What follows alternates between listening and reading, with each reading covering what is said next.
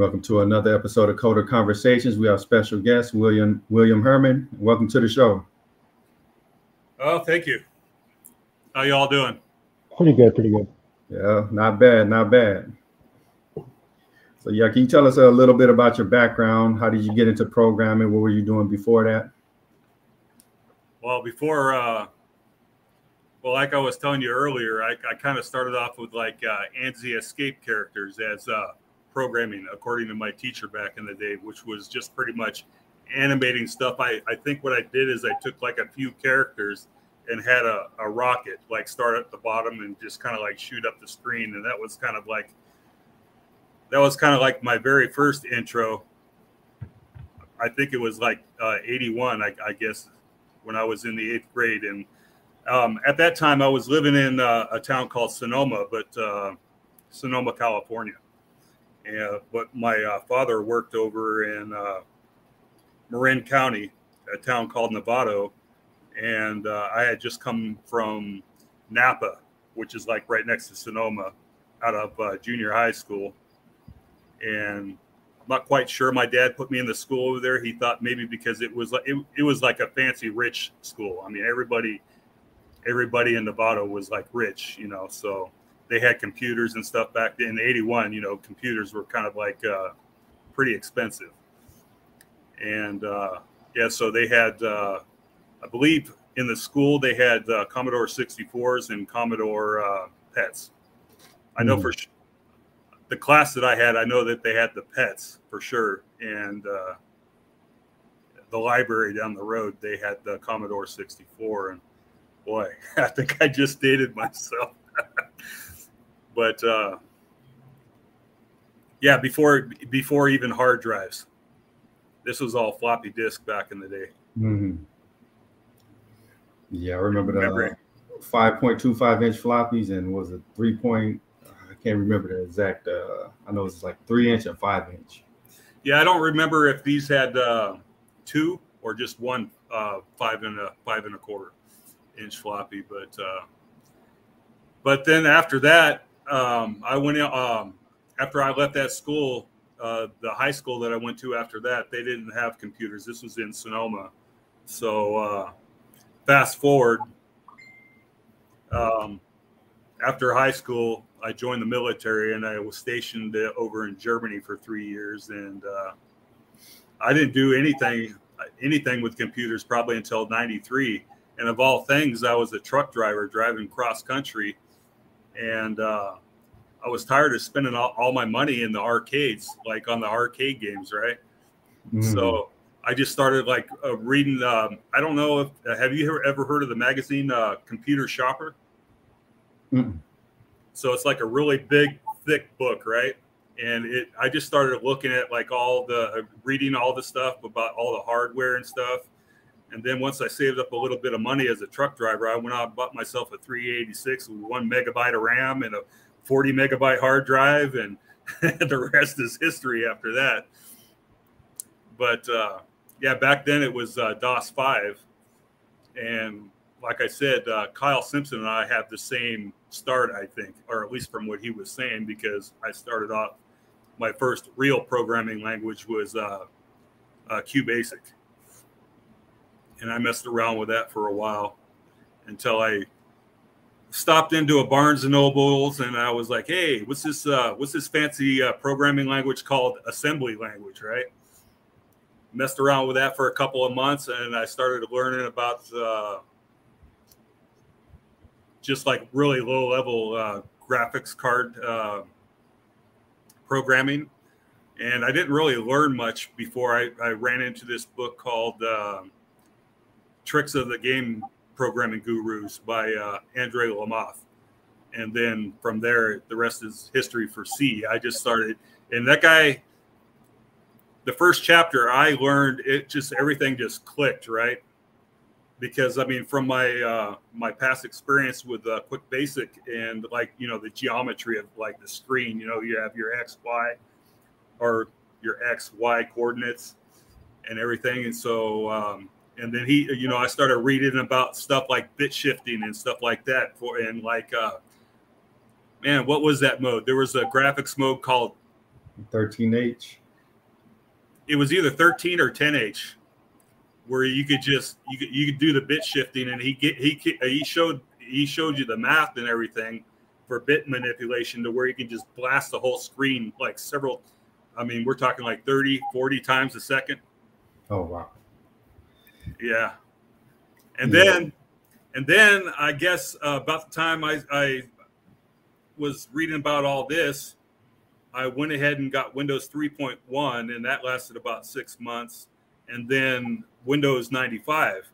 So Windows 95, they had this very short-lived API called WinG. WinG. So I started reading about that, and then I guess around that time is when the first DirectX came out, and I started doing all that, and I don't know. I messed around with game programming for about 7 years. I actually picked up Visual Basic 6 and did a kind of like a HUD using the assets from what was that, Civ 2, I think, because they were just like plain what were they, PNG files or something, I can't remember. So you could just use the assets like for cursors and whatnot. So I made like a HUD but no game, and I guess around that time I just decided that game programming wasn't for me, because I had actually run into people through an internet relay chat channel, and they started talking about it, and like literally game programming, especially nowadays, game programming is like rocket science. And that's I think that's around the time where I was like, no, I want to learn how to program, but I just want to play games. I don't want to learn how to make, right? Yeah, I heard the industry was pretty bad. It's nonstop grind, crunch all the time. I wouldn't want to work in the game industry. Well, back then, have you ever heard of Microprose? Yeah. All the games that I liked back then were made by Microprose, and from what I understand, or at least for like XCOM, the original XCOM back in the 90s, and what was it, Masters of Orion 2? Yeah. That was a mom and pop. That was a husband-wife team, and then they had some friend that did the audio for them. Oh wow! And those were, I mean, to me, those games are still the best. I mean, if they could somehow take the game and update the not like the new games are fine, but the old school games, they were just like a step above, Yeah, it seemed like they were more complicated, like more geared towards adults. Everything is like streamlined and simplified now, like right. XCOM, Masters of Orion, like those, like the manuals usually was like 80, 90 pages. Yeah, that was kind of like almost half the adventure back then, was the reading the manual, right? I mean, actually, what I would do is I'd just jump into the game and try to figure out how to play the game, and then I'd go back and read a little part of the manual, like when I needed to figure something out. So, Terrence, did you play any computer games back then, like XCOM or?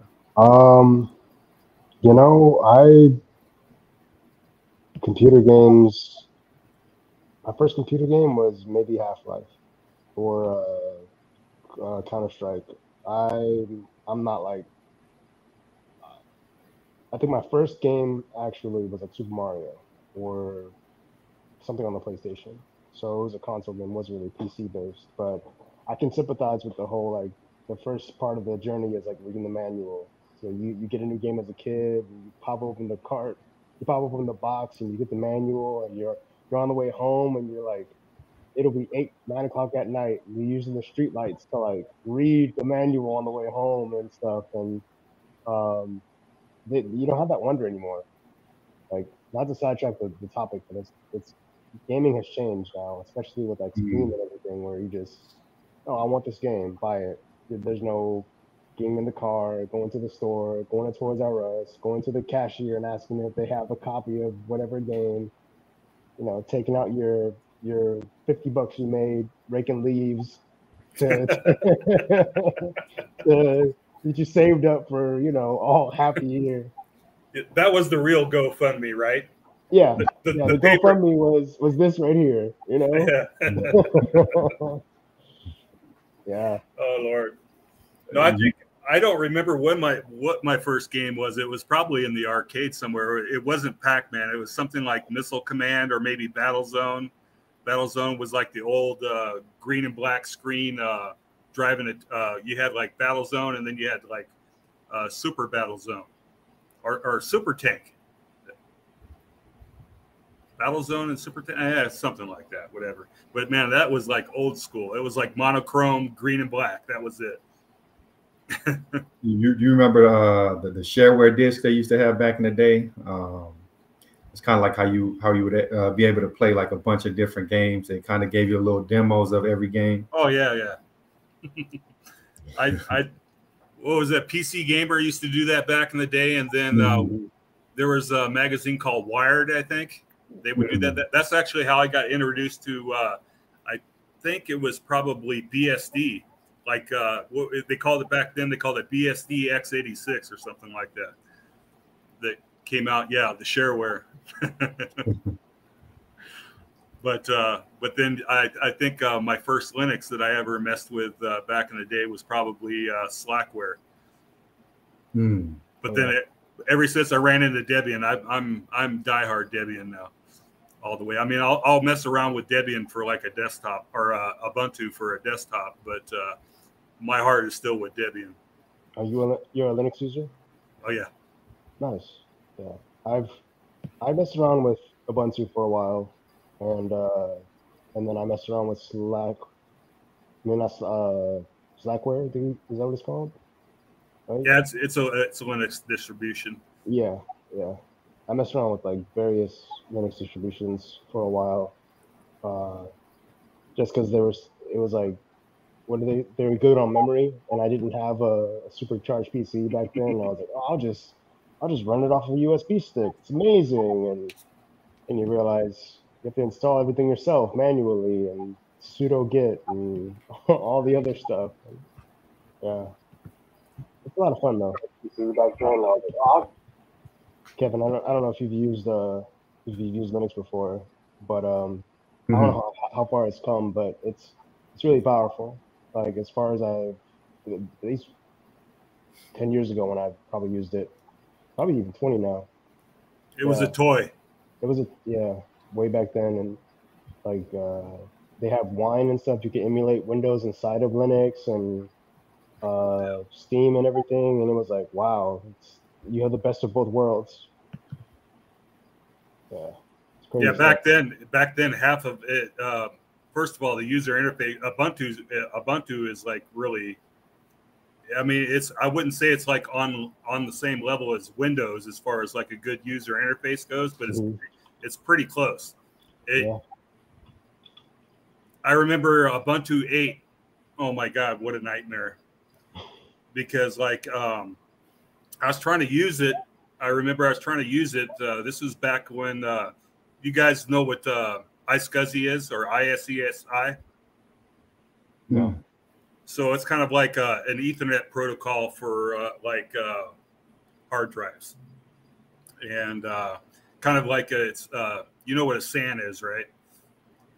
Like it's a storage attached network, a SAN. So it's kind of like that, but it's kind of like a direct. It can be a direct connection, but a lot of times what people will do is they'll plug like this hard drive into like, let's say like a 4U rack that has like 16 hard drives in it, and then they'll run like an initiator, and you can communicate over TCP/IP, or is it? No, actually, I think it's layer 2. But so, anyways, over your like network cable, so you can access this hard drive that's in the server in the other room, like it's an actual drive on your system, right? And I'm sorry if I'm butchering the explanation here. I'm not like an expert with iSCSI and all that, but so I was trying to do this with Ubuntu back in the day, and it was just like a train wreck. it wasn't working. And like Terrence was saying, back in the day, 10 years ago, or even like I think when I first started messing around with it, it was a little more than a toy, at least to me. You had to have like specific hardware for it to run well, and then even then it was glitchy. Yeah, that was the hard part. It was like you had to have everything like exactly how they recommended it, or you're just gonna have a hard time. Yeah. Yeah. Now it's just like plug and play. Ubuntu is actually a really good developer platform. I mean, it's really good. I mean, I don't know if I'm still kind of, because of the old school days, I'm still a little bit leery as using it as a server.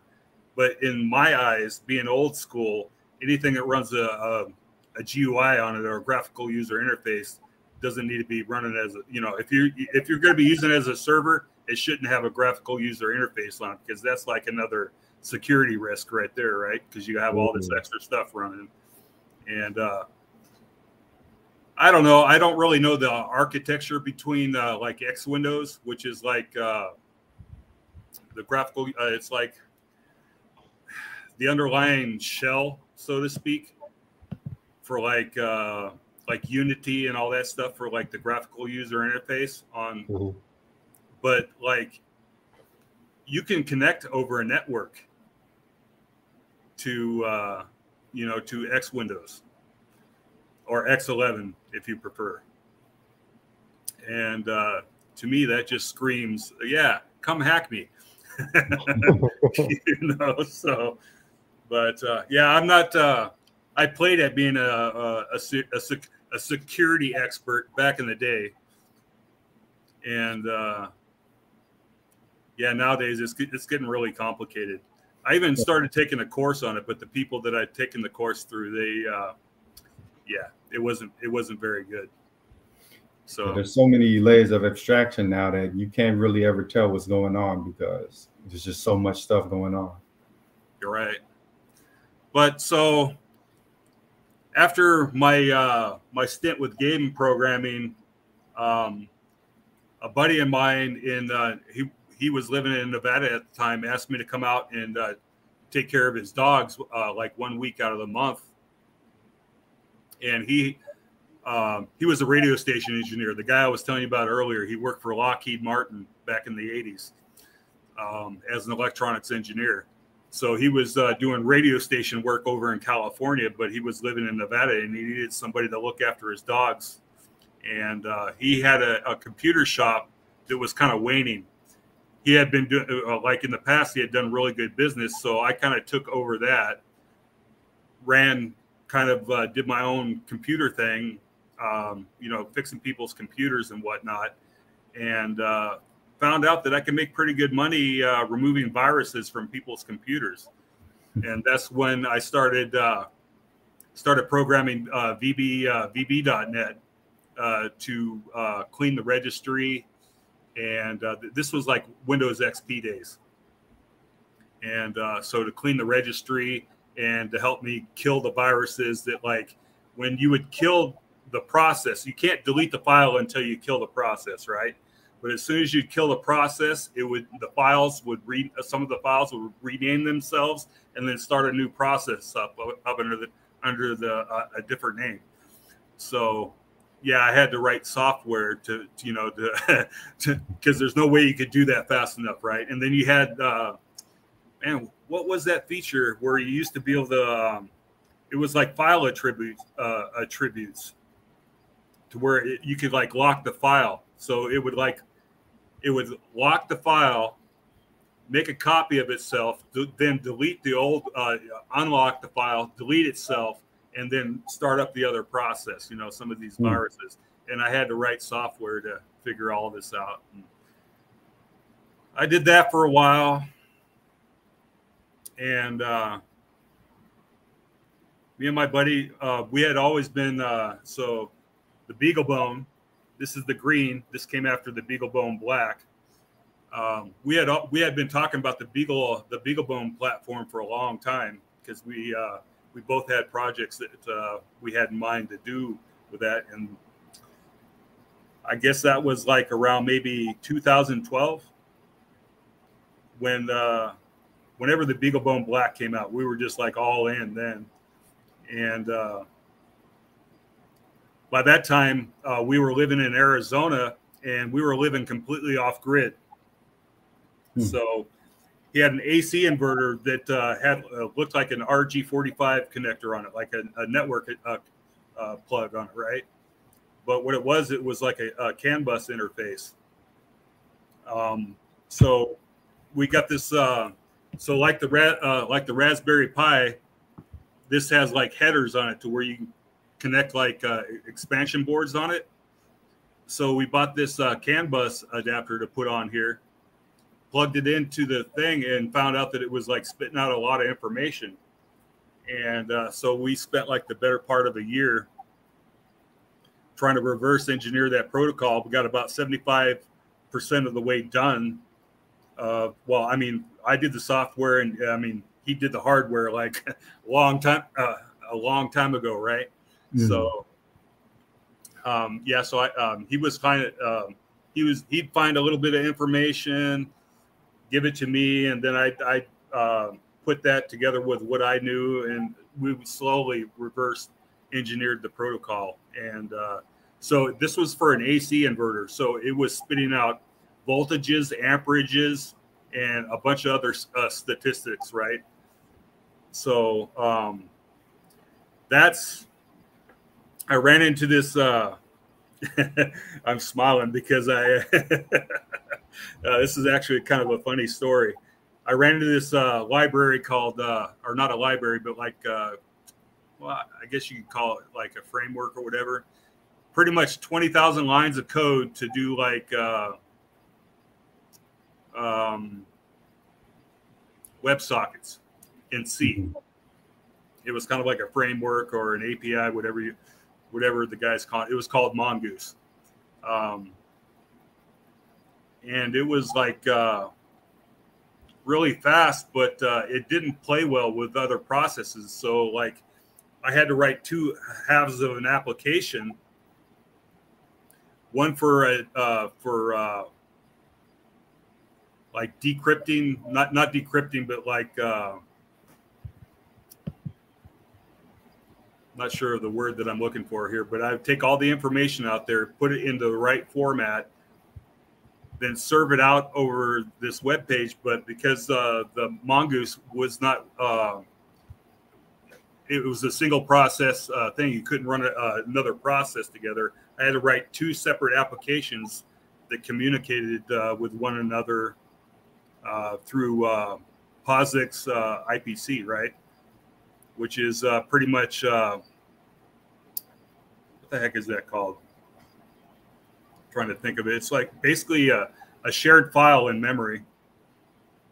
And I had to write like a binary mechanism, locking mechanism, because all the like the API calls and everything in Linux, like they would call back and forth into and out of the kernel like 12 times, and it wasn't fast enough, nowhere near fast enough. So each call in and out of the kernel, it can take like anywhere from I think it's like 50 nanoseconds, but typically it's like 300 milliseconds, right? So we're talking like 3 times a second is what the information you can get from that. But I needed more than that. I needed more like maybe a couple of hundred or whatever. But the funny part to that story is I actually made the program so fast with my locking mechanism that I was reading the information out of the inverter so fast, spitting it out over a WebSocket into Firefox, that Firefox would crash because it just literally flooded Firefox into I mean, it was just like freeze and then crash. So anyways, I mean, to me, that's funny, but that was the start of my high performance Linux programming days back then. Yeah, it seems like program is a lot more high level now. How did you make that transition into a more high level? Well, I kind of really haven't. I mean, I know. So keep in mind, during this, I'm kind of jumping around here, but so when Docker came out, brand new Docker came out, I was right on there. It was another train wreck, right? When it first came out, it was another train wreck. I think originally Solaris was the operating system of the time that actually came out with containers first. And then it kind of like migrated over into Linux. And, so around that time, I mean, when Node.js first came out, I was like right there, right? It also wasn't ready. I mean, it was probably in better condition than when Docker first came out, but I guess maybe I just didn't maybe know how to use it or whatever, right? To my advantage. But eventually, after a couple of years, I actually wrote like a, so again, for this right here, it's got like a little chip on here for power management, and you can access that with tools in Linux, and you can write C applications to access that. So what I was doing is I was taking, I was like writing helper, not functions, but helper programs, just very small, concise programs. And then I was accessing it through exec in Node.js. So I wrote like a web interface to where you can go in there and like, you couldn't modify the bits or anything like that, but it would read like the registers and everything in the power management IC, which that's still on my GitHub, but I haven't updated that in like 5 or 6 years. So, but anyways, after that project, then the job working for a company using this hardware, I'm still kind of under an NDA, or I haven't gotten an okay to talk about their hardware and stuff, but kind of landed in my lap because my buddy got a job doing the hardware for him. And then my buddy was like, hey, you need a software developer? My friend here, you know, he's been working with this platform for like about 5-6 years now. So, and that was actually my last and only gig as a software programmer. I mean, but you know, I had been doing it as a hobby for years and years and years already. So like, do you find it hard to find other jobs in software since, you know, you've been primarily working on the lower levels? I mean, you probably know this as well as I do. I mean, once you learn a programming language and you learn it good, it's pretty much the same thing. All you have to do is learn. It's like, say, like not necessarily like learning German or Japanese or something like that, but it's like it's kind of like a spoken language. You just need to learn the syntax and everything, and then once that, I mean, you already have the general concepts in your head, like, you know, I mean, your various algorithms, your data structures, and whatnot, right? So the only difference with like low-level programming really is like, I mean, actually JavaScript has bit manipulation in it too. I mean, you can do bit shifting and bit masking and whatnot in or bit manipulation in JavaScript as well. So, right. But I mean, I'm not really sure. I mean, I'm pretty sure, yeah, you can do the same thing in C#. I want to say that you could probably do the same thing in Go, but I'm really not on that level with Go yet. You know, I'm just kind of like tinkering around with Go right now. But like definitely C# or C++, and then of course assembly as well. But I mean, outside of that, I'm not sure what else you could do. What other languages you can do bit manipulation with. I know a lot of the people that listen to the show, they're probably more higher level programmers. So like what is bit shifting and like what can you do with it? Well, bit shifting. Well, this is where my terminology is going to fail me, right? Since I'm self-taught and whatnot. But basically, every number when it comes down to machine language is ones and zeros, right? And I mean, do you guys know where the ones and zeros come from? So like in a CPU, you have a CPU is built out of transistors, right? Mm-hmm. Yeah. You have on and off. On and off. Yeah. That's where that comes from. What do they call? Well, it's binary either way. So basically, if you have a number that says like 1110 and you shift to the left, you're going to shift that number to the left, and you're going to add a zero to the right. Mm-hmm. And depending on how long, it really depends on the system you're working with, but depending on how long well, like let's say you're like right at 32 bits, you shift, you're going to lose your, you're going to lose that bit on the end there, and then, but you're going to gain a zero on the other side, and then vice versa when you shift back to the right. So basically you're moving it's kind of like taking like a frame and sticking it here and just moving these numbers back and forth, except for once you shift the number off, it's gone. When you shift it back, that's going to be a zero there. It doesn't matter if it was a 1 or a 0 before, it's going to be a 0 now. So, I mean, I'm doing like a really bad explanation of, I think, no, I don't think that was, I don't think Kyle actually talked about it. Kyle Simpson, mm-hmm. Did he talk about bit shifting or bit manipulation? I know he's like a JavaScript developer, right? Yeah. But it's actually been like 6 years since I've done any proper coding, so mm-hmm. I'm also a bit rusty. So then you have bit masking and whatnot. That's where you set up like a mask, and you say, yeah, I want to check these bits and see what they are, and then you get the numbers back from the mask, right? So again, my terminology is failing me here because it's a little bit more complicated than that. But then you have and or like, so like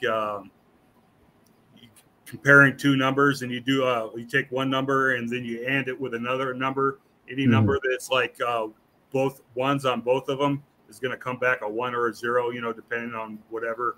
And or is going to be either a 0 or a 1 in either number, and it's going to come back a 1.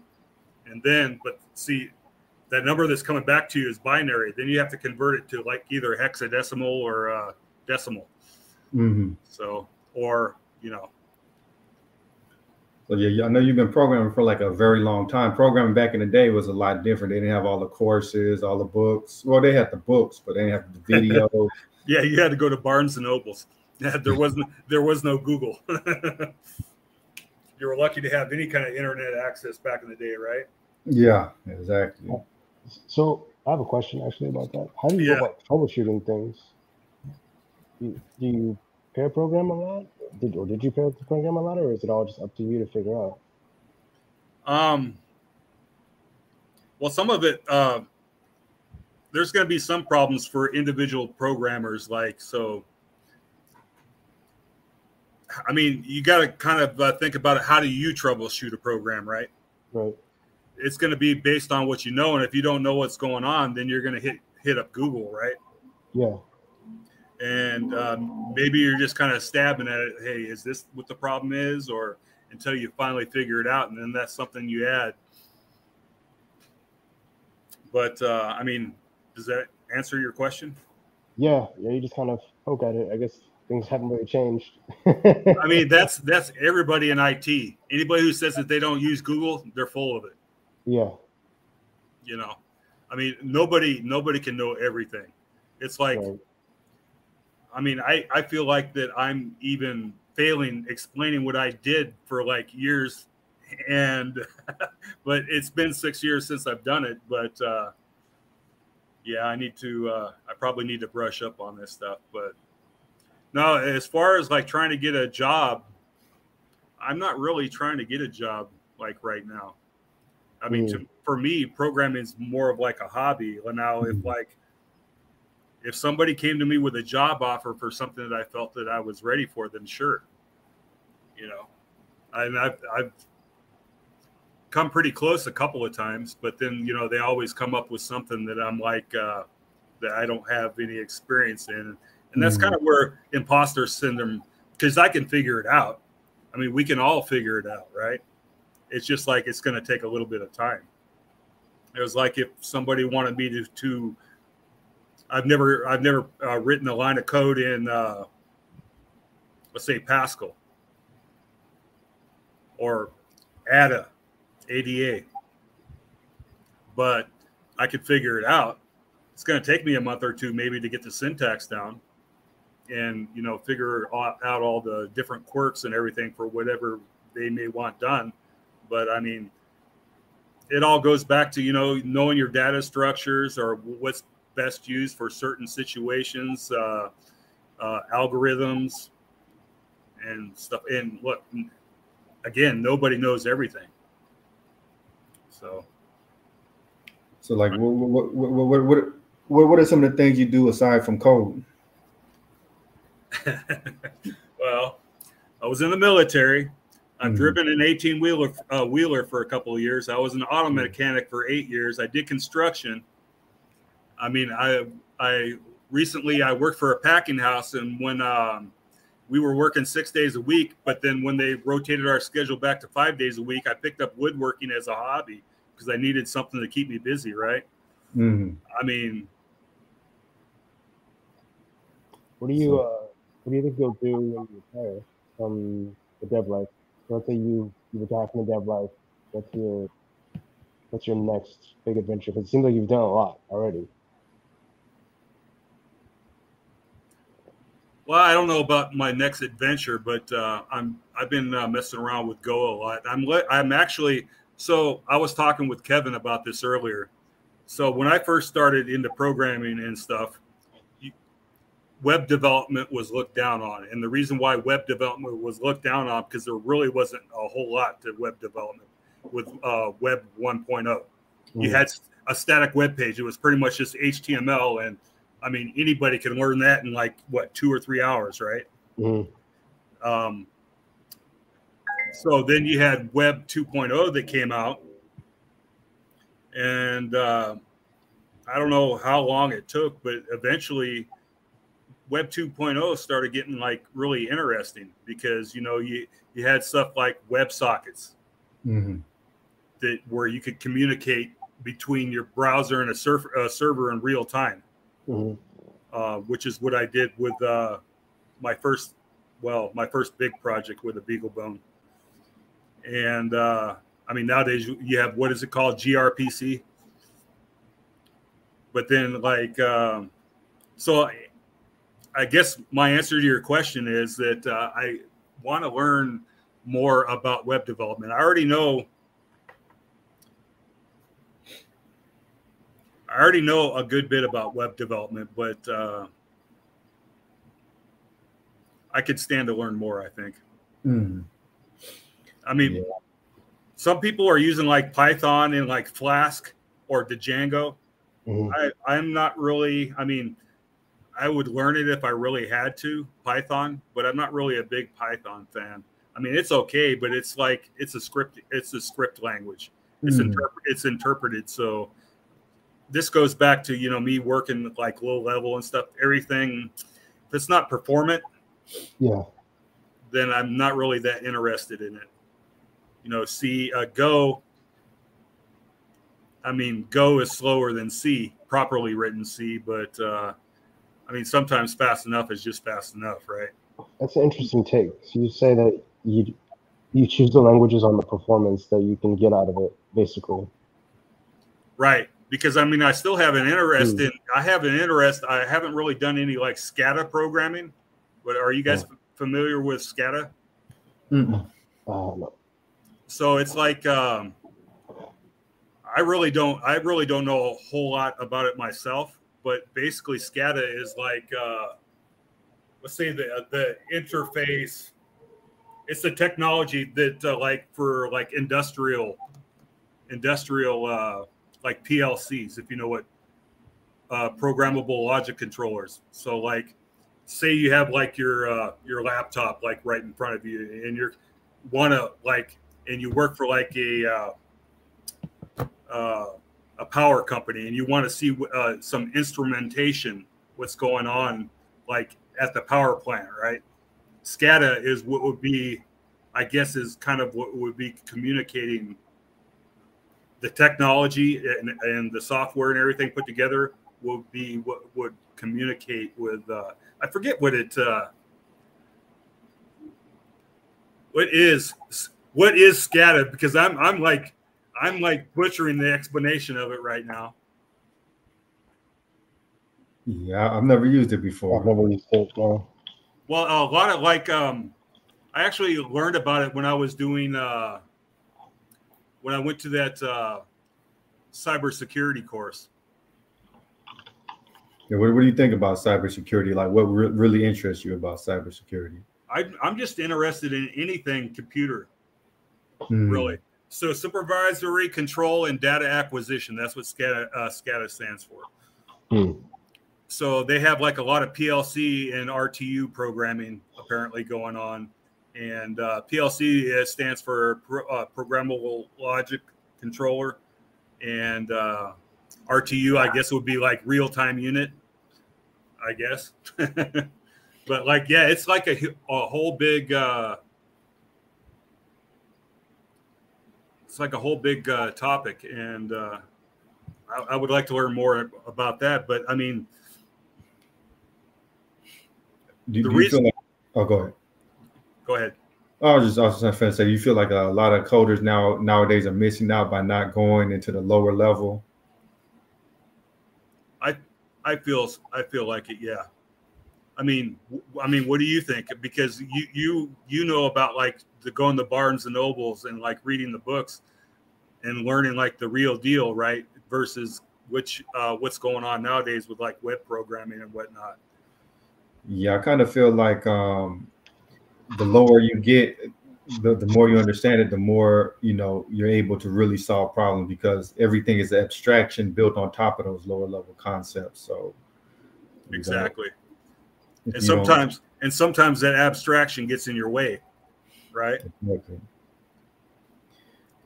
But yeah, I think it's hard to find like a good resource and all of that now, because there's just so much, so many resources out there that it's hard to just pick one and stick with it.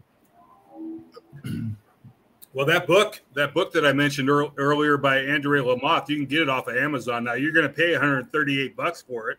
Whoa. Yeah, it was selling for like $39 back in the day, but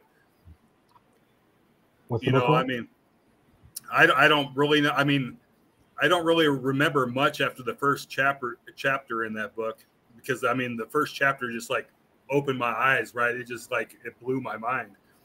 Was it called like Game Programming Gems or Tricks of the Game Programming Gurus? Okay. Andre Lamotte.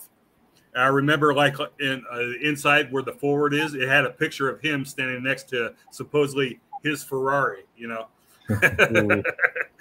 back in the day when game programmers actually made a paycheck. Now they're paying him like what, $5 an hour or something. Wow. Yeah, they get abused. Who are some programmers you looked up to back in the day? Mostly people that I knew from like over the internet.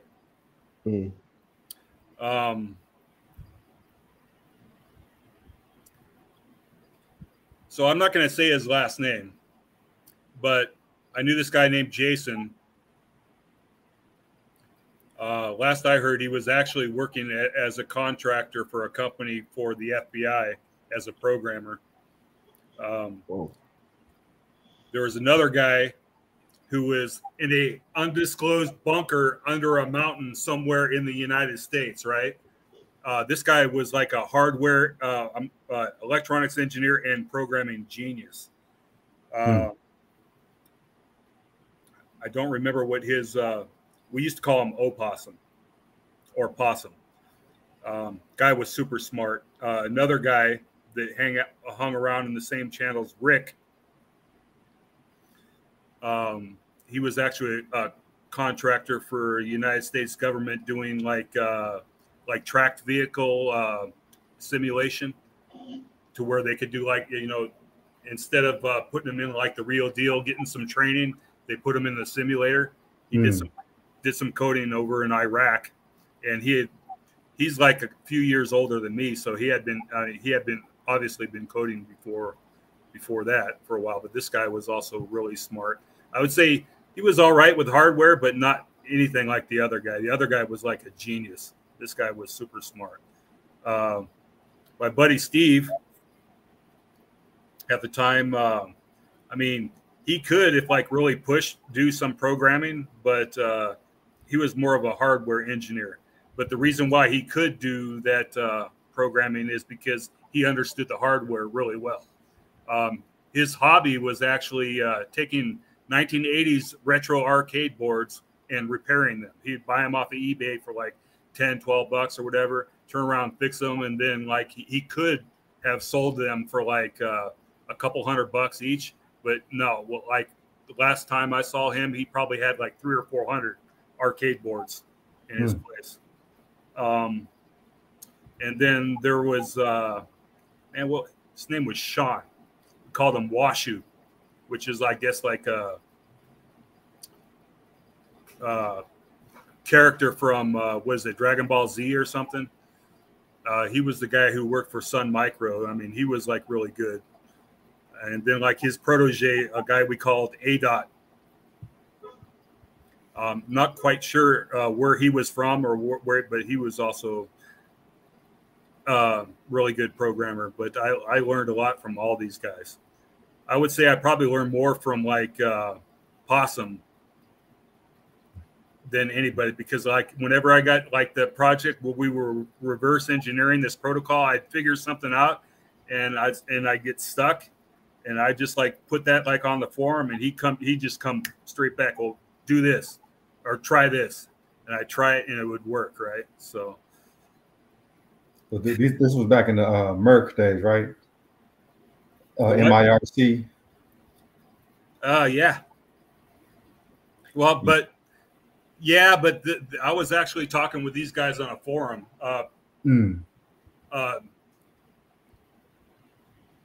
This forum was started from a different platform. It was the platform was called an MSP 430, and it didn't run an operating system. It had like 128K memory and like maybe 256 or 512K flash storage.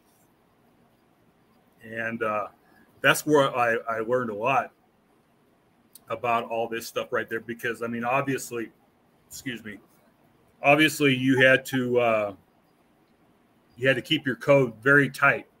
You know, you couldn't just be like blasting in like let's just say an array of like 512 you know, something, because you just like it wouldn't even run. It would just like it just crash because you're overwriting the memory in it. And yeah, so but yeah. But Rick and Possum, they both, I think his name was actually Kevin, now that I think about it. The other guys, they were showing me how to we would take like the printf function for the C library in Linux, and they just tell me how they'd show me like, don't need this, don't need this, don't need this, go. Make it to where it doesn't use that stuff. And then whenever I'd run into a problem, right, they just kind of like guide me.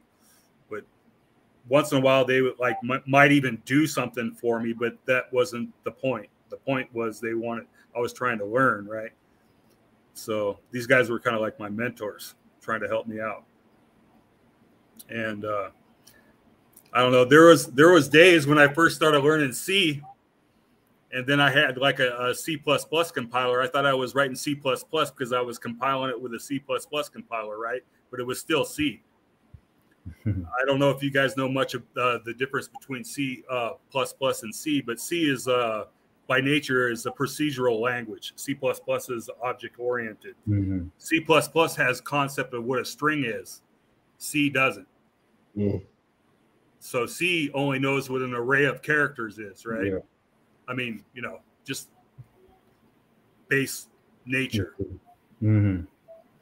But I mean, you have like APIs, like Linux APIs and whatnot that actually, I think it's called string.h, where, yeah, okay, now it knows about strings, but on the lower level, it really doesn't. It still only understands characters, whereas C++ knows string. And, you have cout versus printf, and there's a whole lot of differences.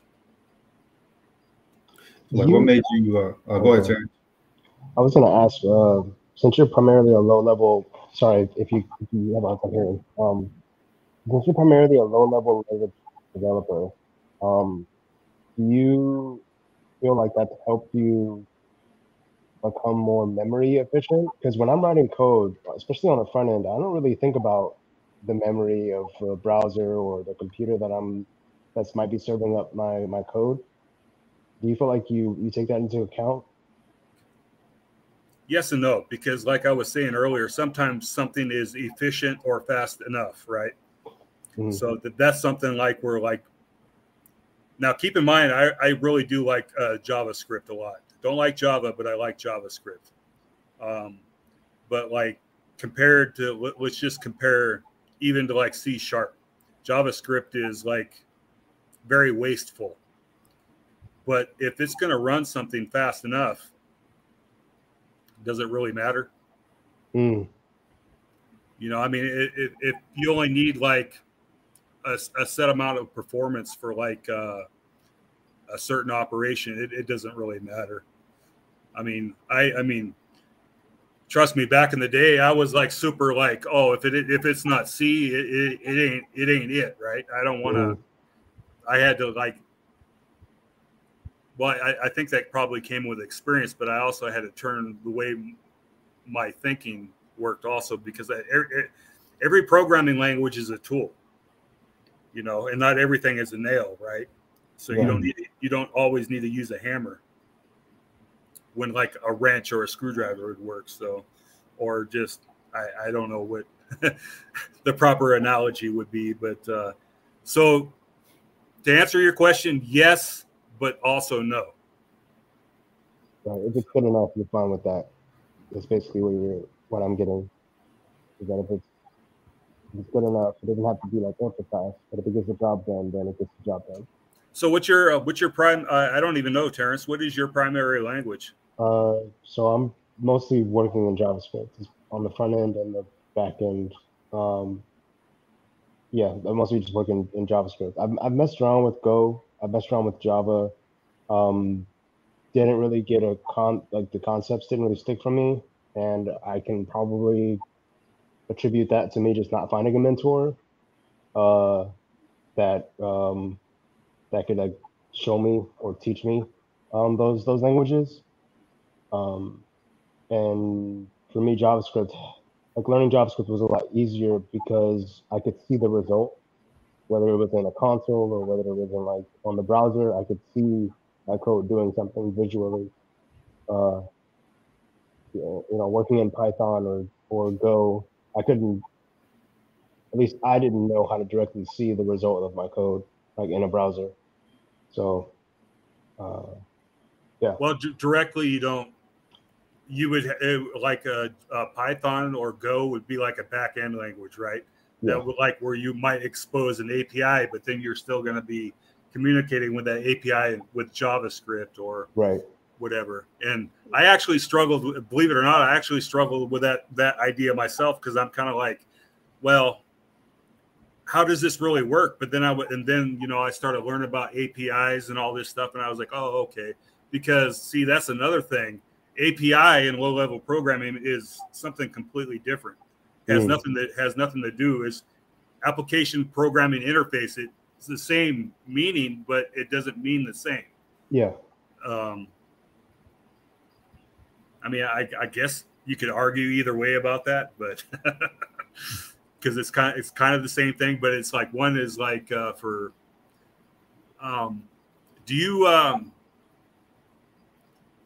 Do you have like a preferred learning platform like Codecademy or Udacity or anything like that? So wow, Codecademy. I started on them way back when. I went through their Python course and stuff when I was first learning in school. and but I prefer like Udemy, like the purchasing courses on Udemy when they go on sale. Yeah. Every once in a while, I'll pick up a course for like 10, 15, 20 bucks at the most, depending on who it is. Yeah. There's a lot of like, I think I have some Go courses. I forget the guy's name. I think it's also a T, Travis something. Yeah, I have one from him also.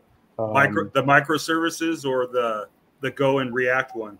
I think it was just Go in general, like Okay. understanding the Go language in general, because it was like really popular, and I think it still is, but I don't think I'll switch from JavaScript anytime soon, unless I just get bored of it. Um, How long have you been coding, Terrence? on like professionally, 3 or 4 years. Like at like yeah, as a as a career, but on and off since like 2008. But it's all been like front end stuff, WordPress, uh, basic responsive websites using HTML, CSS, Well, JavaScript here and there. where I'm Yeah, going with this is that I think that maybe since like JavaScript seems to be like your main language, learn that really well. yeah, Learn that like really well. Everything that, because for most things, I mean, especially where like web is concerned, you don't necessarily have to change programming. I mean, you probably know this better than I. You can write back end stuff with JavaScript, yeah, front end stuff with JavaScript. I mean, React requires Node.js to be running, right? mm-hmm. Node.js and Express. Well, you got your API right there. So, yeah, but you can do so much with JavaScript now. Robotics, even I think Excel, they let you use JavaScript now. that's crazy. I didn't know about that. But like, you're just gonna have to find like something that resonates with you as far as like coursework. Maybe stay away from the videos for a while and get a good book and just read. Yeah, And you got to play around. You know, you can't just like, you know, you actually have to write code and then try to figure it. Well, you probably know this already, but I'm just saying that's why I say that like maybe stick with JavaScript and understand like the standard, the ECMA standard and everything really well. Why certain things happen. I think Kyle was talking about that in the video that I was watching from him. Because I mean, like 6-7 years ago, I was actually learning all this stuff that he was talking about, but I've long since forgotten about all that stuff. I feel like I need to get back into it, you know, but Yeah, when did the web really start getting interesting for you? Because I know you was talking about all the way back when, you know, it was like even before CSS. I think probably somewhere around the time Node.js came out, because then I realized, hey, you could actually do something with this stuff, you know, and maybe a little bit before that, because I remember writing like an HTML and JavaScript thing with jQuery. It was kind of like an alarm clock, but an alarm clock that played a song that you wanted to listen. I was going to add like a playlist to it, but then you know how projects work, like personal projects. Sometimes they get finished, sometimes they don't. Yeah, exactly. Are you working on anything interesting these days? Working on a paycheck. No, I'm actually I'm not working in the tech field right now, but yeah, I mean here and there, I have like lots of interest in like I think I'm kind of like floating back and forth because I'm trying to figure out where my place is in the modern world, right? Mm-hmm. Current modern world, and I may have landed with Go as like a back end. So the project that I did professionally as a contract, the front end developer, he was using Go to I guess it was really a convoluted system. I was just thinking to myself, wow, why are we doing all this? They were actually using Apple servers. I was like, really? Apple servers? server running a GUI, but then you want to, you want it to run on like Apple hardware too. But they had their reasons. So yeah, he was using Go, and then I'm not sure what other technologies they had, because I was actually doing communicating with the hardware, and then I was exposing it to like the front end through.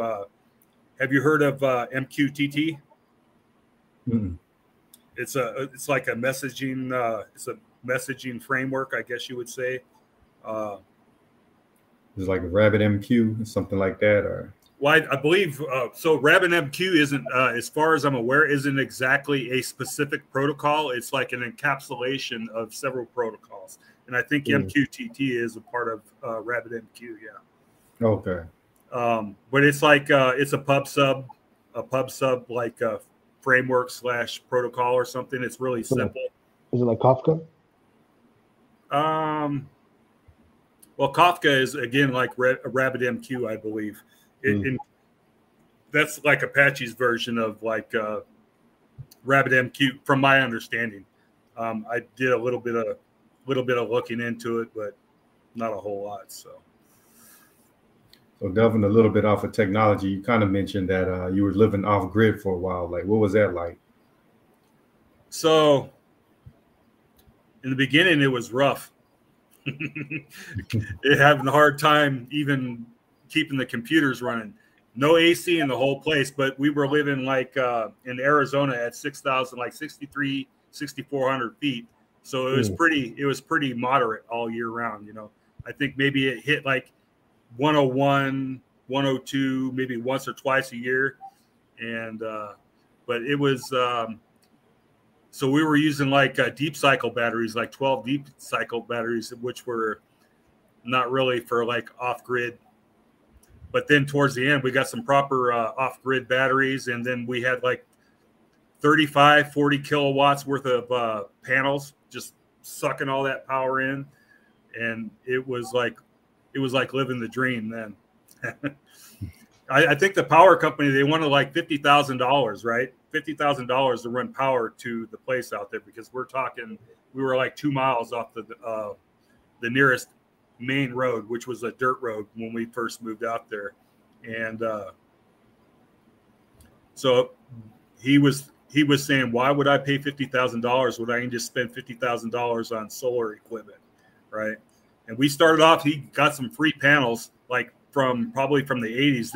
They were actually labeled Arco, if you remember that company. You remember that? The gas company Arco? Yeah.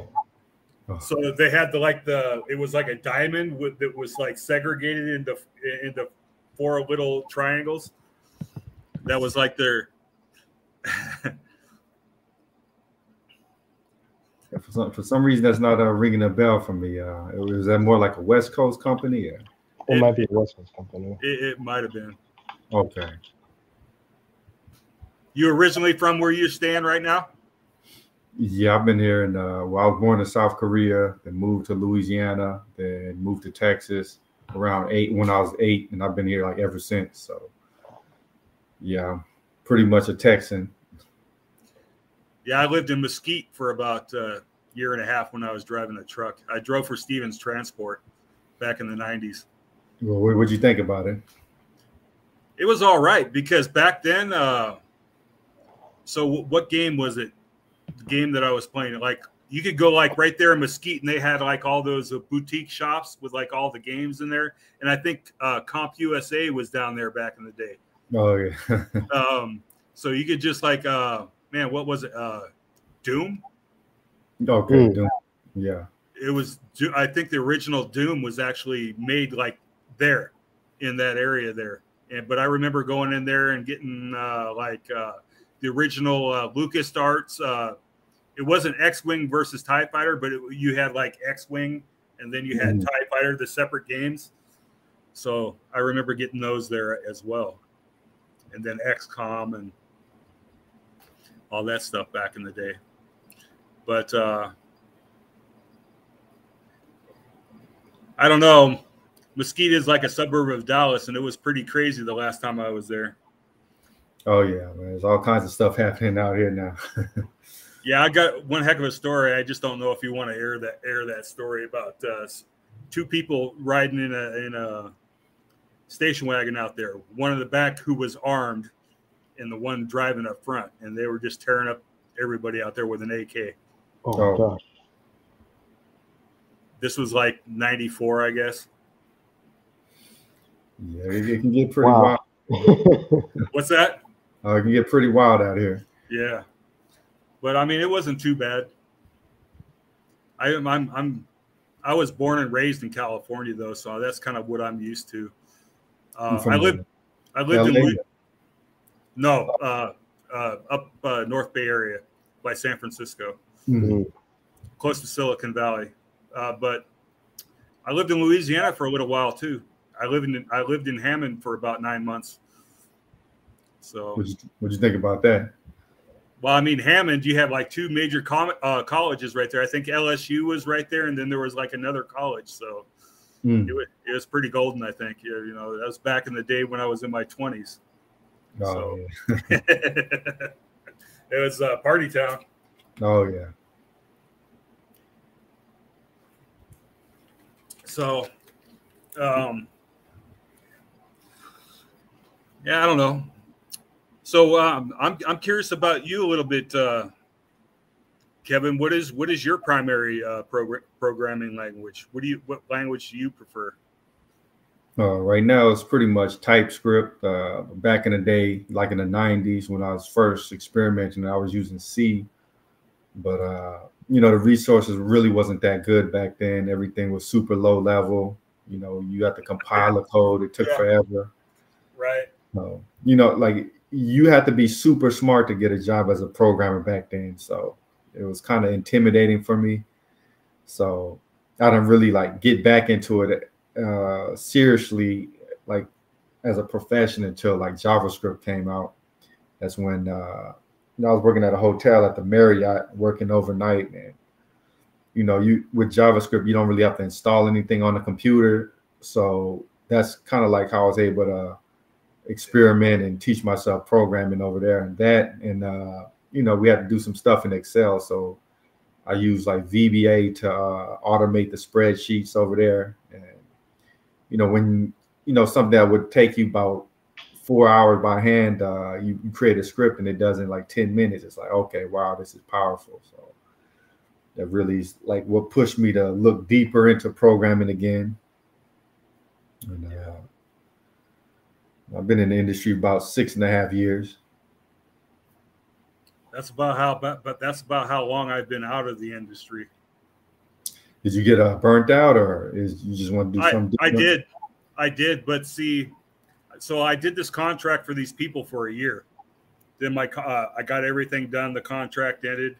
I didn't know what I was going to do at the time, but then like I was talking with my best friend from high school that I hadn't talked to probably in like, I don't know, a while. And he had been living on Maui for like, at the time, I guess like 24, 23 years, somewhere around there. And he was like, hey, come out here and stay with me for a while. So I went there. I ended up getting a job. I ended up living on Maui for like 2 years. And like there, you talk about like the Marriott. I mean, Maui is nothing but hospitality. Mm-hmm. I mean, there was like one job that I kept on seeing in the paper once in a while, working for the gas company out there, IT job. And it had these crazy qualifications and they were paying like $15 an hour. I was like, no way. There's just that's jobs for somebody else. Right. So, I ended up going out there, and actually I was, my first job out there was as a cook. I was making $22 an hour as a dishwasher.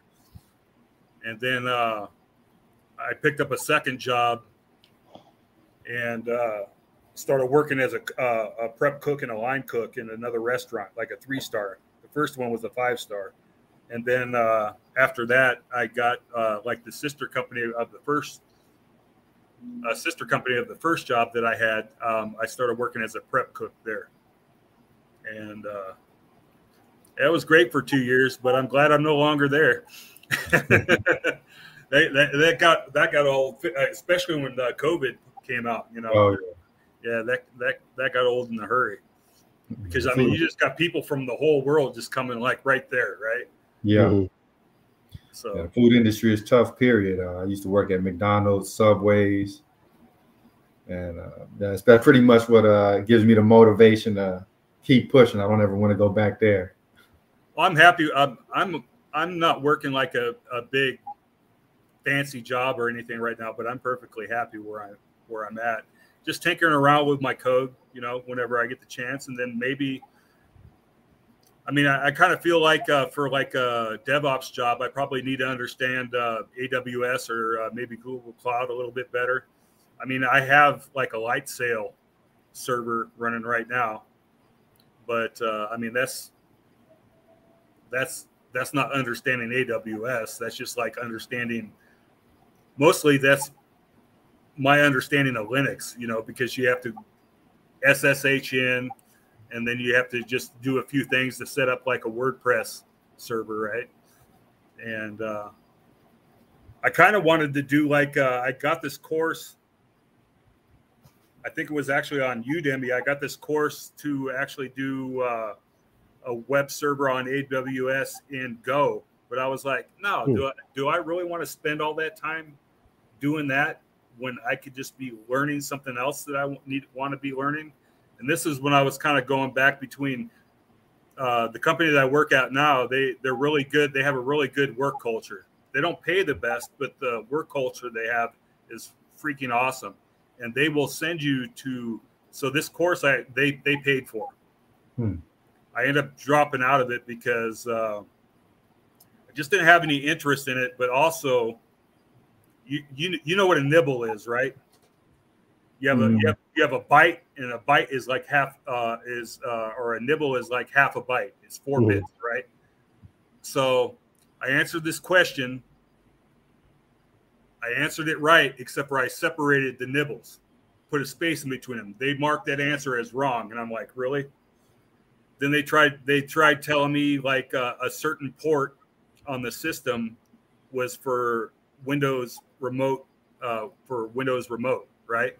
When in fact that port was a Windows RPC port, which has nothing to do with the remote desktop. You know, I mean, maybe remote desktop does use that port occasionally to communicate or initially communicate or something, but I can't remember what the port is. I think for anyways, I just once I started going through the course and they started marking these answers that I knew that were wrong, I was just like, yeah, I'm done with you guys, you know. So. Yeah, the tech industry is kind of a grind, man. I try to fight, you know, burnout every day. You know, that's pretty much why one of the main reasons I'm doing this podcast as well. It's kind of a nice diversion from being stuck in the books all day. And also, you get to like you know, talk with other people and just see how they dealing with life as like a developer or as like an IT person or something. Because, like you said, yeah, I did burn out, but now I'm starting to get that itch again, right? Yeah. I mean, when I was living on Maui, I didn't care. I was living the life, right? I mean, I actually took up photography when I was living there, so I'd be like a dishwasher or a cook for somebody else for like 7-8 hours a day.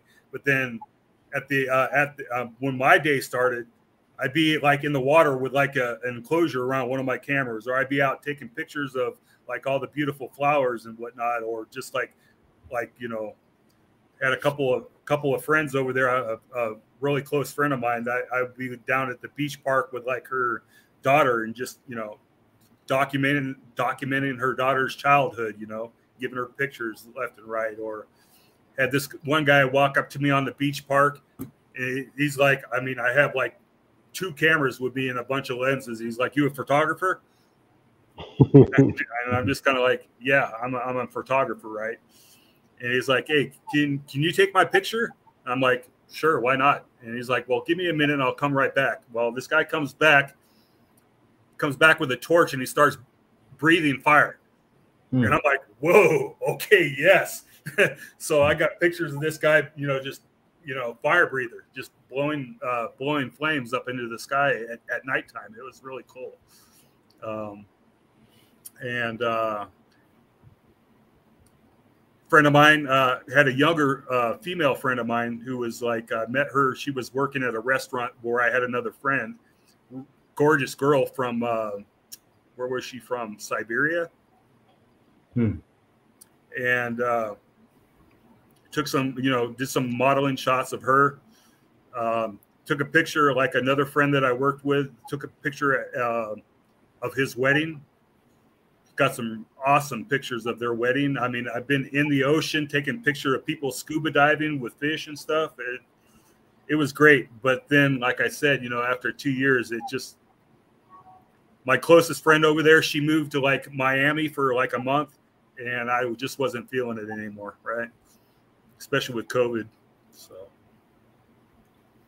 Yes, you got to do different stuff just to stay interested in life, man. Like, if I ever retire from coding, I was thinking I might become like a barbecue pit master.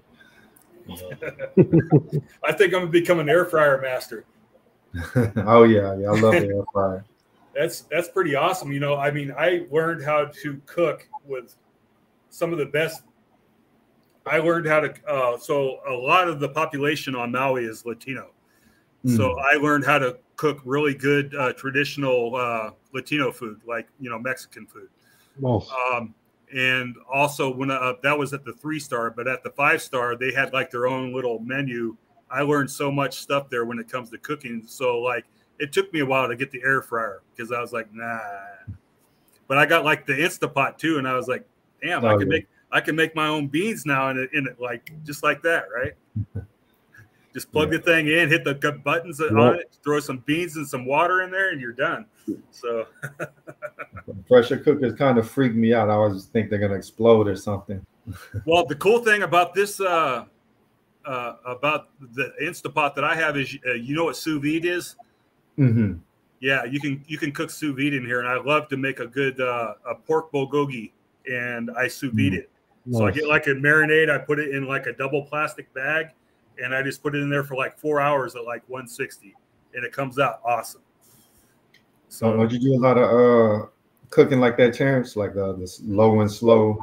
Oh yeah, slow cookers are my thing, man. Like, I think when I was living with my dad a long time ago, I had this like tiny little slow cooker, and I'd go to school and I'd come back home. And as I'm like walking up the driveway, I could smell the food that I was making or whatever. Like if I made a roast, I could smell roast being cooked like from the street when I parked. Like, and it's amazing. It's amazing. It changes the game, especially like I got an air fryer, and that it does everything. Yeah, it's amazing. It's amazing what technology has done today for cooking, especially. I want to learn how to cook fish in the air fryer. And from what I see, it doesn't seem to be all that difficult. But like frying it, or yeah, so like what I saw is you take a lemon, right, and you cut thin slices, and you put that like on the grate or the bottom of the basket. Then you lay the fish on top. So then you get lemon infused into your fish, and you keep the fish from sticking to the bottom of the basket. Oh wow, I never thought about that. And then you could season it however you want, thyme or whatever you want to put on your fish. Yeah. But that's cool. I have to try that. I actually bought it from Walmart today. I actually bought a air fryer cookbook, and everything in there looks really good. That's a smart idea. I need to looking to getting one of those. Yeah, I love cooking, man. If I wasn't into coding and cooking paid really well, I'd probably be in that industry. So I was working in like a really famous, you guys might not have heard of it, but it's famous like around Hawaii, a place called Merriman's. Excellent food. I mean, top notch, right? Let's just say that they're sous chefs, which is like bottom management in a restaurant. And entry level JavaScript programmer going to make more than somebody who has like 10, 12 years experience in the kitchen. Yeah, that's crazy, man. Dang. 10, 15, 20,000 more a year, so. That industry is tough, man. Demanding customers, you got to move nonstop. Yeah. I can't imagine the stress. Yeah. But, yeah, so I don't know. I'm thinking like right now, I'm thinking Go, Node.js, and React. I really like React. And what motivates me about React is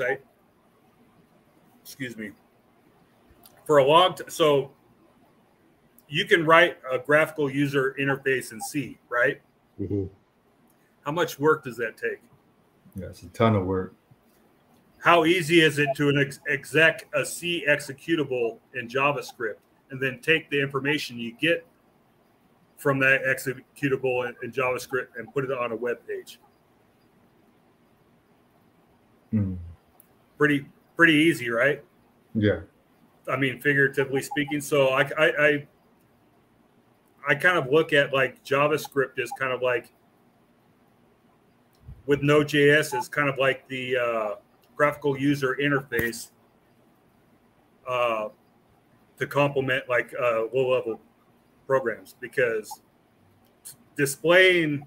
So if I'm like reading like a let's say like a I2C adapter, whatever it might be, it could be like maybe a GPIO expander, which a GPIO is a general purpose input-output pin.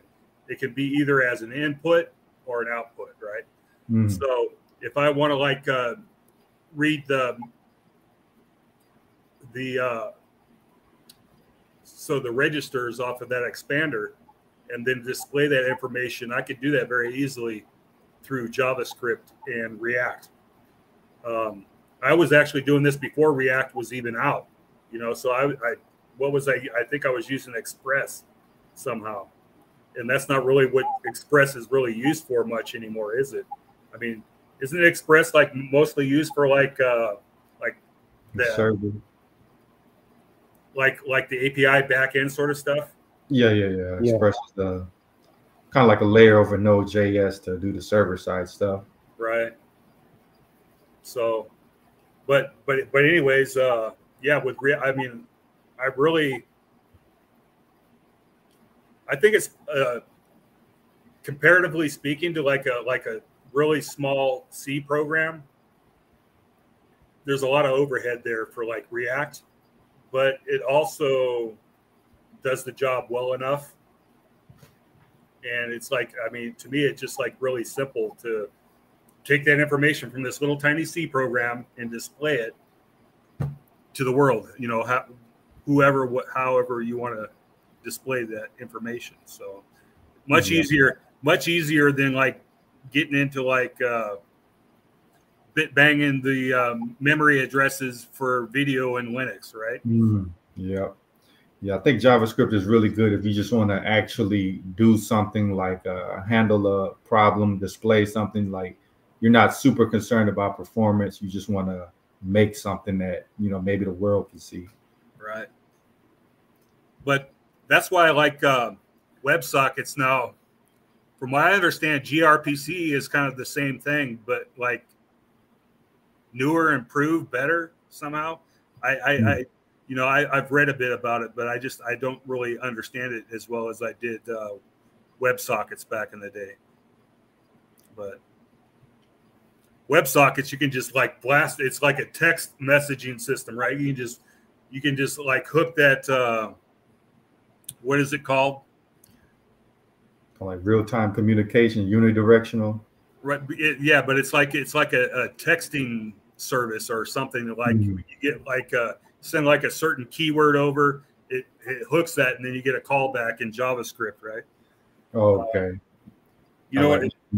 Event listeners. There you go. Event keyword or whatever. Yeah.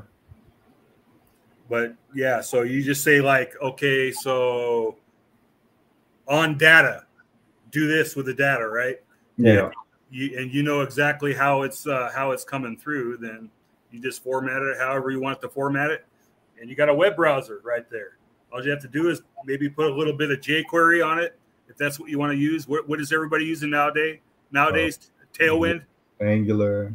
Oh yeah, Tailwind for CSS. Yeah. So, yeah, I don't know. Have I bored you guys yet? No, it's interesting hearing I think talking to you, Kyle Simpson, and a couple of other guests on here, like seeing how quickly like languages have evolved like over time. You mentioned like CompUSA and C and other like low level languages and how you move on to Go and you're kind of out of the game now. It's really interesting to see that perspective.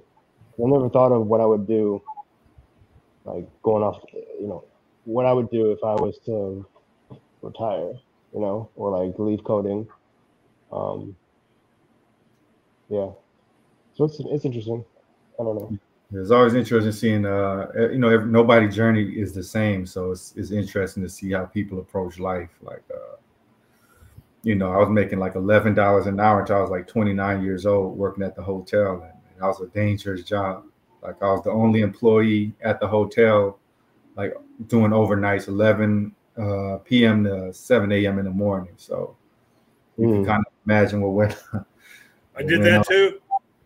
I was initially, I was the manager of a Comfort Inn in Montgomery, Alabama. Oh man! Right in the middle of the hood. I lived in the hood for like 10 years.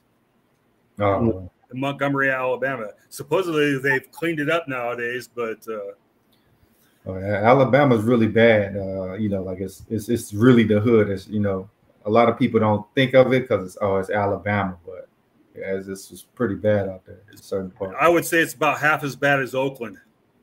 So there was a shooting. There was a killing related to a shooting like every other night. Oh no! Back in the day, it made me glad that I had an all steel bathtub in my bathroom. Oh man!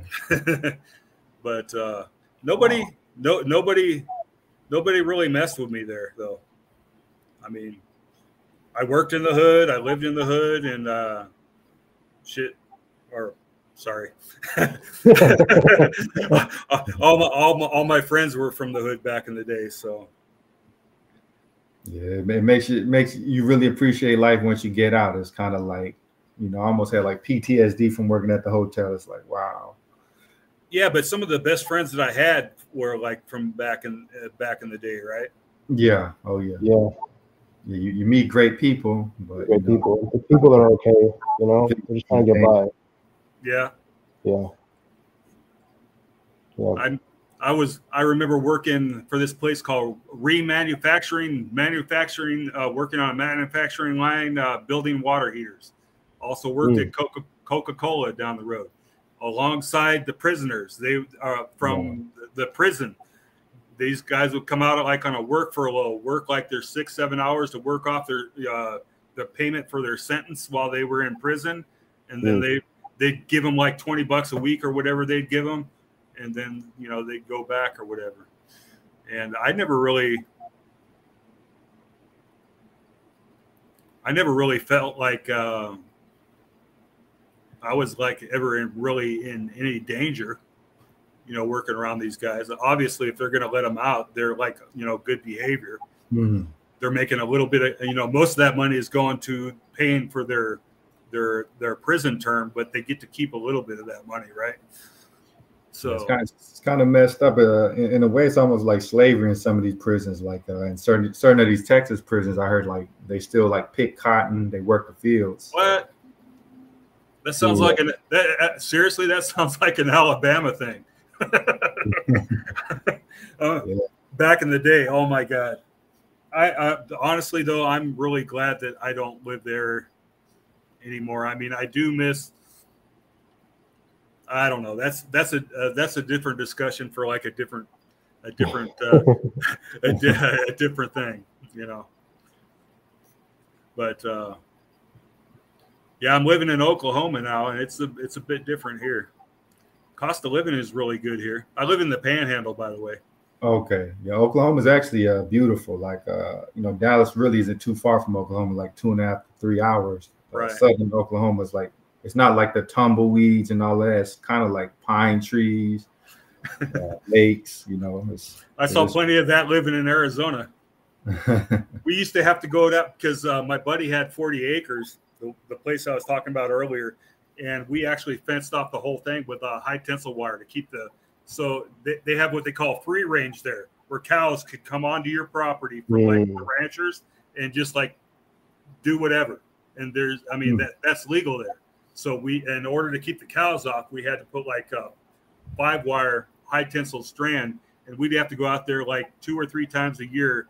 I mean, because the tumbleweeds are just like piled up, like 5 foot thick, and just starting to blow off into the property out there. We'd have to go out there with a torch and just burn that stuff. Oh wow! And keep in mind, this is like high plains or high desert, right? So it's like a lot of sand and stuff, and not a whole lot of grass or trees or everything, but a lot of tumbleweeds. I know Oklahoma's in the tornado alley. Like, have you ever gotten close to a tornado? I was when I was working at Ring Manufacturing, we had one rip off the top of the building off while I was working. All I remember is running like heck, trying to get out to someplace safe, and remember seeing like we had these spindles of like the tops, and it was like for the 120 gallon, and that spindle probably weighed about 100 pounds. I remember seeing that sucker fly like this in front of me as I was like running, and had one come down. I was living like in an apartment complex in a town called Millbrook, and we had one come down the side of the apartment complex, but I was on the first floor and it was like an all brick. So, I mean, I guess it's as safe as you can expect in that type of situation. But yeah, my dad told me some stories. My dad was in the Air Force, so he was telling me some stories about some stuff that happened when he was stationed in Texas. Oh yeah. Dallas is kind of in that path too. So, well, I'm lucky because we have like a pretty deep creek on one side. So what happens is like if a tornado does come through this area. So I don't live very far from Liberal, Kansas. From Dorothy. Mm-hmm. So they usually go that way, or the creek. It's more like a river, but there's hardly ever anything in there water wise. So it just kind of pushes it out away from the town that I stay in. So I've been here for 2 years. I mean, there have been tornadoes that come by here, but not really here. Okay. I think y'all have basements out there, right? Like, the houses can have them. Well, my buddy lives around the corner. He's got a storm shelter out there. Okay. Oh. Yeah, so, out here you're pretty much stuck because I think the ground is like limestone, so it's really expensive if you want to have a basement. So nobody really has it. I haven't really seen too many people with a storm shelter. So yeah, his is kind of like a bomb shelter. Yeah, I've seen it before. It's like just stairs going down into the ground, and there's a door down there, and then there's like concrete ceiling, walls, and if water ever gets in there, it's going to flood in there. Yeah. Yeah. But no, I mean, going back to like what you were saying about different people doing different things, I've actually always preferred to do like the physical labor type stuff because I'm not the type that likes going and hang out at the gym. I like to work and get my exercise. I kind of feel like if I was actually sitting in an office 5 days a week for 8 hours or more, I would have to come home and ride like an exercise bike for like 20 miles or something, Yeah. So. Yeah, you kind of, I think most people last in the tech industry about 10 years and they start getting tired and looking to do something else. So, I'm not necessarily at that point, but it's kind of like I need something else to take my mind off of tech. Like when I first started, I used to go hard, like work, then come home, watch courses, read books. But now it's kind of like, I guess I'm not coasting, but I'm not like super hardcore about it anymore. Well, I've never actually been like a professional. I've done some pretty fun stuff, or stuff that I think is pretty fun as like a programmer, but it's always been a hobby.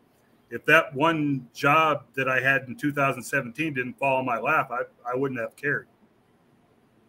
You know, so for me, I didn't really want to turn my hobby into a profession because I didn't want to ruin it, sort of thing, right? Yeah. But like at the same time, I see all these guys out there making this money. But I think, like I was saying earlier, that I would rather, I think that I would probably, I think I would be really good at it actually, is like DevOps. I mean, because I do code. I know a good bit about coding, but I'm like really good with Linux, and I like working with Linux, and I just need to learn the cloud stuff a little bit better, I think.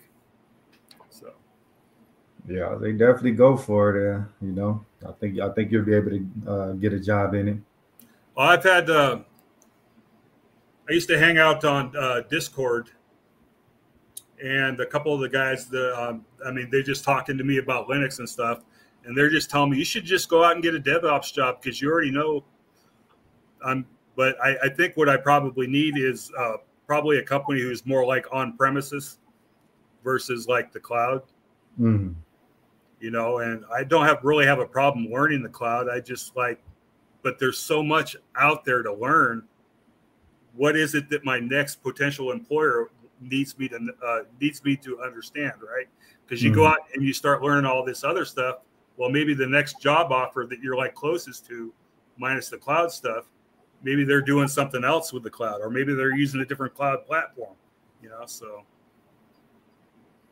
but that's the thing about tech. Like you got to kind of make sure you bet on the right technologies, or right, kind of screwed.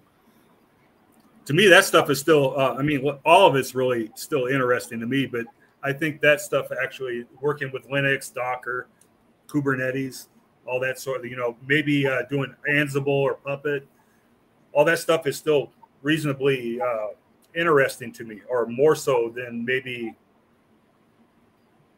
just plain old coding, So, yeah, I don't know. So yeah, well, I know it's getting a little late, man. I hope we don't hold you too late. No, I'm good.